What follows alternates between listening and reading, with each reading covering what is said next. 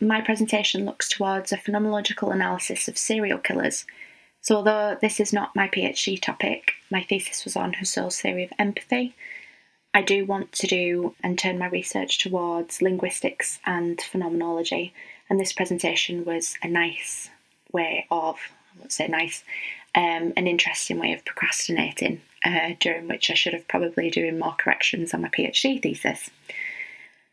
I would just like to give a word of caution. The information in this presentation is not pleasant, and I do have a look at some of the quotations from interviews with serial killers, whereby they describe their crimes in some detail.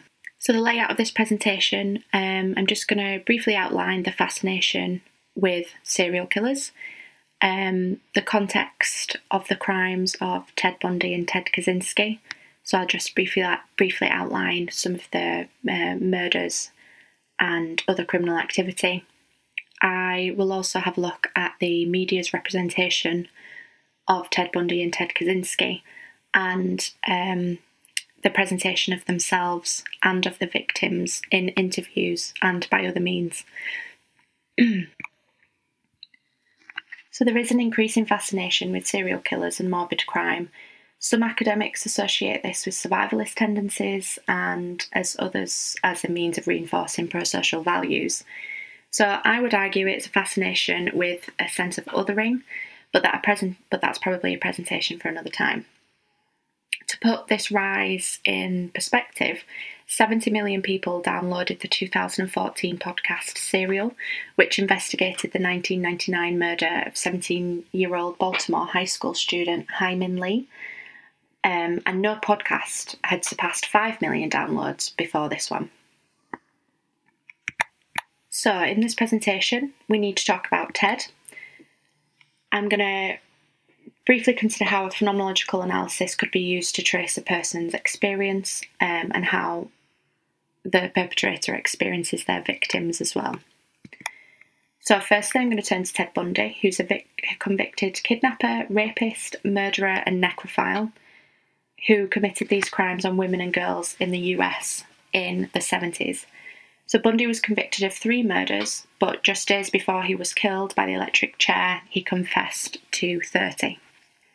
So in 1974, Bundy attacked 14 people, 12 of which were murdered and 9 of which whose bodies have been recovered.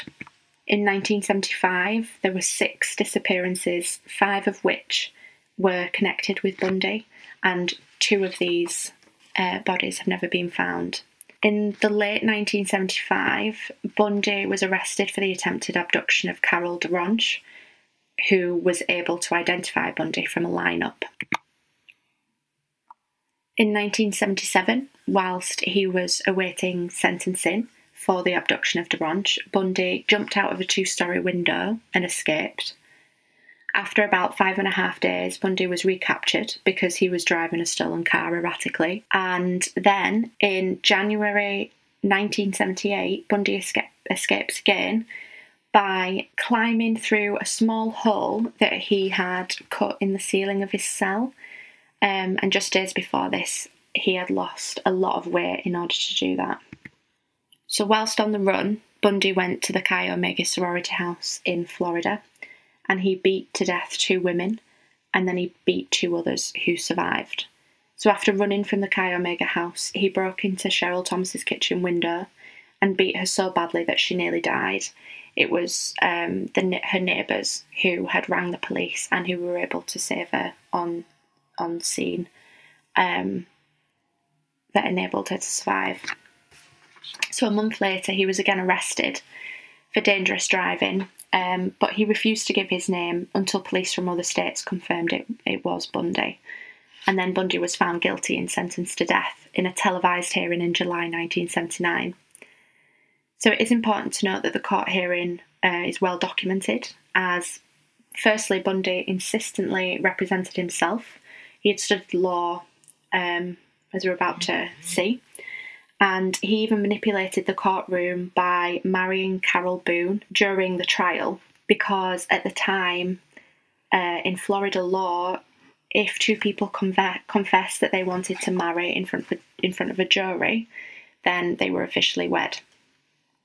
Anyway, considering the media's presentation of Bundy, he was presented to the public in a strangely sexualised way. So we've got some examples here.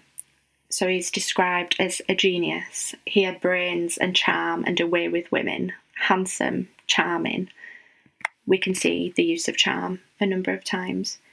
So interestingly, this sexualisation of Bundy continued even after he was found guilty. But immediately after his arrest, the headings highlighted Bundy's status as a law student, and then after his escape, used adjectives such as handsome, all-American boy, and referred to him as a love-bite serial killer, which was in reference to the bodies that were found, that they had bite marks on them. So the public were given a presentation of Bundy, initially as a charming law student. He was consistently presented as something other than just a serial killer. And this, in a way, may reflect how Bundy wanted to be seen, which was as something different to what his life had given him. For example, during 2 of his attacks, which were in daylight, he would dress up to fit in with his surroundings and lied and said he had a boat and needed help with it. In one of his attacks at night, he pretended to use crutches and asked for help carrying items from his victims. So the public are presented with a charming law student. The victims were presented with a vulnerable person requesting help. So I'm now just going to have a look at how Bundy presents himself during his interviews. So he was interviewed by Michaud, but hours and hours. So Michaud interviewed hours and hours of tapes with Ted Bundy, which is where that popular Netflix series comes from. But he wouldn't disclose any of the information about his attacks until Michaud then asked Bundy to discuss the case in third person as if he was then the expert. And he immediately opens up and says, "It's a little after 9 o'clock in the evening. My name is Ted Bundy. I've never spoken to anybody about this. I'm looking for an opportunity to tell the story as best as I can. I'm not an animal and I'm not crazy. I don't have a split personality. I mean, I'm just a normal individual." So despite obvious attempts at role play or adopting interview schemas, it's interesting to look at his descriptions of his narratives and the crimes. So he uses a general "this" and calls his statement his story. And again, we have a play towards Bundy as this kind of normal all-American boy with "I'm just a normal individual." The psychological theory of Holmes et al. Suggests that serial killers experience a social event that fractures their personality. The serial killer then presents a virtual social identity to the outside. Serial killers can then maintain and conceal a stigma by constructing a virtual social identity, which is managed in social encounters. So this may not be true only of Bundy's personality, but may offer insight into his motivations. Bundy presents his childhood and family life differently to how it was perceived by others. Bundy maintains a normal, religious, loving upbringing, but according to people who lived near him, the family were dysfunctional and wanted to be seen as upper middle class when they were not. So returning to his comments in the interview and Holmes's discussion of virtual social identity, Bundy was able to uphold this facade through the televised court cases, interviews and interactions with the media. There are a few interactions with the media available on YouTube, and you can see him winking and waving at the cameras. There is also a presentation of this nominalised self through the use of third person when discussing his crimes. In an interview on the 22nd of January 1989, Bundy had agreed to cooperate and help locate the bodies of some of the missing women. Bundy does not describe the missing, murdered women as people, but as remains, things, it, and one. An officer asks, "How was she killed?" when referring to the 12-year-old Lynette Culver, who Bundy abducted from the school gates. And Bundy then replies, "This is harder stuff for me to talk about." The officer also asks, "Was she dismembered in any way?" And Bundy replies, "You should find all of it." Again, not presenting Lynette Culver as a subjective being in any way, but as an object. This is seen, we can see it again in his comment, "It's easy for me to try and locate the body than it is to talk about the thing."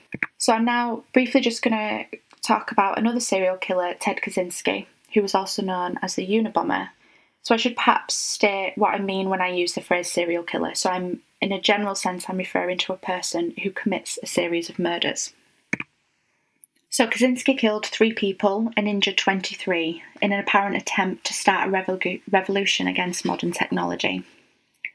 Kaczynski was a professor of maths who resigned in 1971 to live in a cabin in rural Montana. In 1978, he started sending bombs to university, airline companies, and people in the technological industry.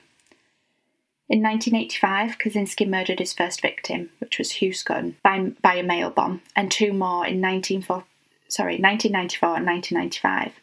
In 1995, he sent his manuscript, Industrial Society and Its Future, to the Washington Post and the New York Times, threatening that if it was not published, there would be another attack. In April 1996, he was arrested after his sister-in-law called the police, once realising how similar the writing was in the letters to her husband, who was Ted Bundy's brother David, and the manuscript which was published in the newspaper. This is a timeline of his crimes. So 1985, Hugh Scudden was murdered, and then in 1994 and 1995 we have Thomas Mosser and Gilbert Murray, and he was arrested 3rd of April 1996. So the presentation of Kaczynski in the press was very different to Bundy. Firstly, there was a nickname already, the Unabomber. The perpetrator was known as the Unabomber for 17 years. So Kaczynski was not presented as a person, but as a bomber, and he was not romanticised in the same way as Bundy. Kaczynski's presentation of his victims was also very different to Bundy. Different in that Kaczynski does not talk about individual victims, even as objects, but he just doesn't talk about them at all in his interviews. He does say in a 1999 interview, "I was working at getting back at the system," as if, this almost sounds as if he was the victim. So many people have stipulated that the Unabomber's motives derived from a logging company cutting down trees near his cabin, and this was his response to this. But in the same interview, he uses the collective we can see here, so persuade the majority of people that we are right. And that mirrors the repetitive use of we that we see in his manifesto. But just to reiterate, Kaczynski did work alone. In Kaczynski's journals, however, which were found in his cabin, he mentions the victims who were injured and murdered by his bombs. So, for example, May about 1982, I sent a bomb to a computer expert named Patrick Fisher. His secretary opened it, but no indication that she was permanently disabled. Frustrating that I can't seem to make a lethal bomb. So there is a use of the pronoun she, which does indicate that he acknowledges the victims as people and not as objects. But interestingly, in a later journal entry, it says, "I am no longer bothered by having crippled this guy. I laughed at the idea of having any compunction about crippling an airplane pilot." So here we have phrases such as "this guy," which, although it dialectically references towards the person he injured, he uses a non-attributive noun, guy. Similarly, an airplane pilot is a non-definitive description of the person. So after his first murder, Kaczynski writes, "Excellent, humane way to eliminate somebody. He probably never felt a thing." So the use of he does then attribute subjectivity to the victim.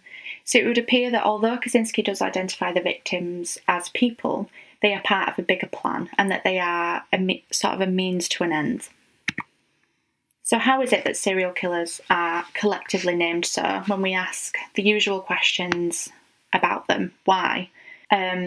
Why do we rely on their past experience to determine their present ones?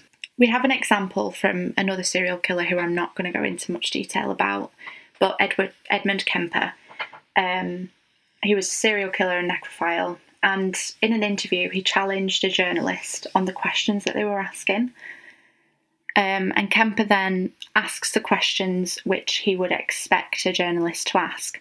What was it like to have sex with a dead body? What does it feel like to sit on a couch and look over and see two decapitated girls' heads on the arm of the couch? So Kemper is telling us that we're not asking the right questions, and in this sense, possibly he's right. So we need to ask different questions when analysing serial killers, and possibly any criminal behaviours, it would be useful to turn to the narratives of the perpetrators themselves. So Freeman defines a self as an ongoing narrative or interpretive creation of an individual about themselves. So narratives are considered a part of the very fabric of the self, and on some level we are the very stories we tell about ourselves. So Bundy consistently reiterates victims as objects. In the way in which Bundy manipulated his victims, he shows awareness of the subjective understanding of the other, but in his descriptions of victims as deceased, they are objectified. Kaczynski's non-definitive descriptions, this guy and an airplane pilot, do not show a change in subjective awareness, like Bundy, but a disregard for the victim as an individual. So he may suggest that this second example is similar to the note-taking of an experiment, and some have argued that this links back to Kaczynski's manifestations after he was psychologically tested on at Harvard. But still, the use of he identifies his awareness of deceased as a subject. So, learning about murderers' personal constructions of meaning in their own lives positions us to be able to identify the motivations underlying their actions. So, not directly, but through linguistics and phenomenological analysis. So, it's not a case of serial killers lacking empathy, but that there is careful and calculated justification of embodied other as a non-self. And we can see this through Bundy's objectification of victims and Kaczynski's use of victims as symbols for technological world. So when we're attempted to understand the acts of a serial killer, a phenomenological analysis offers a narrative of awareness of the embodied other and the level of consciousness of the other's subjectivity. And in this sense, we really need to talk about Ted. Thank you all for listening.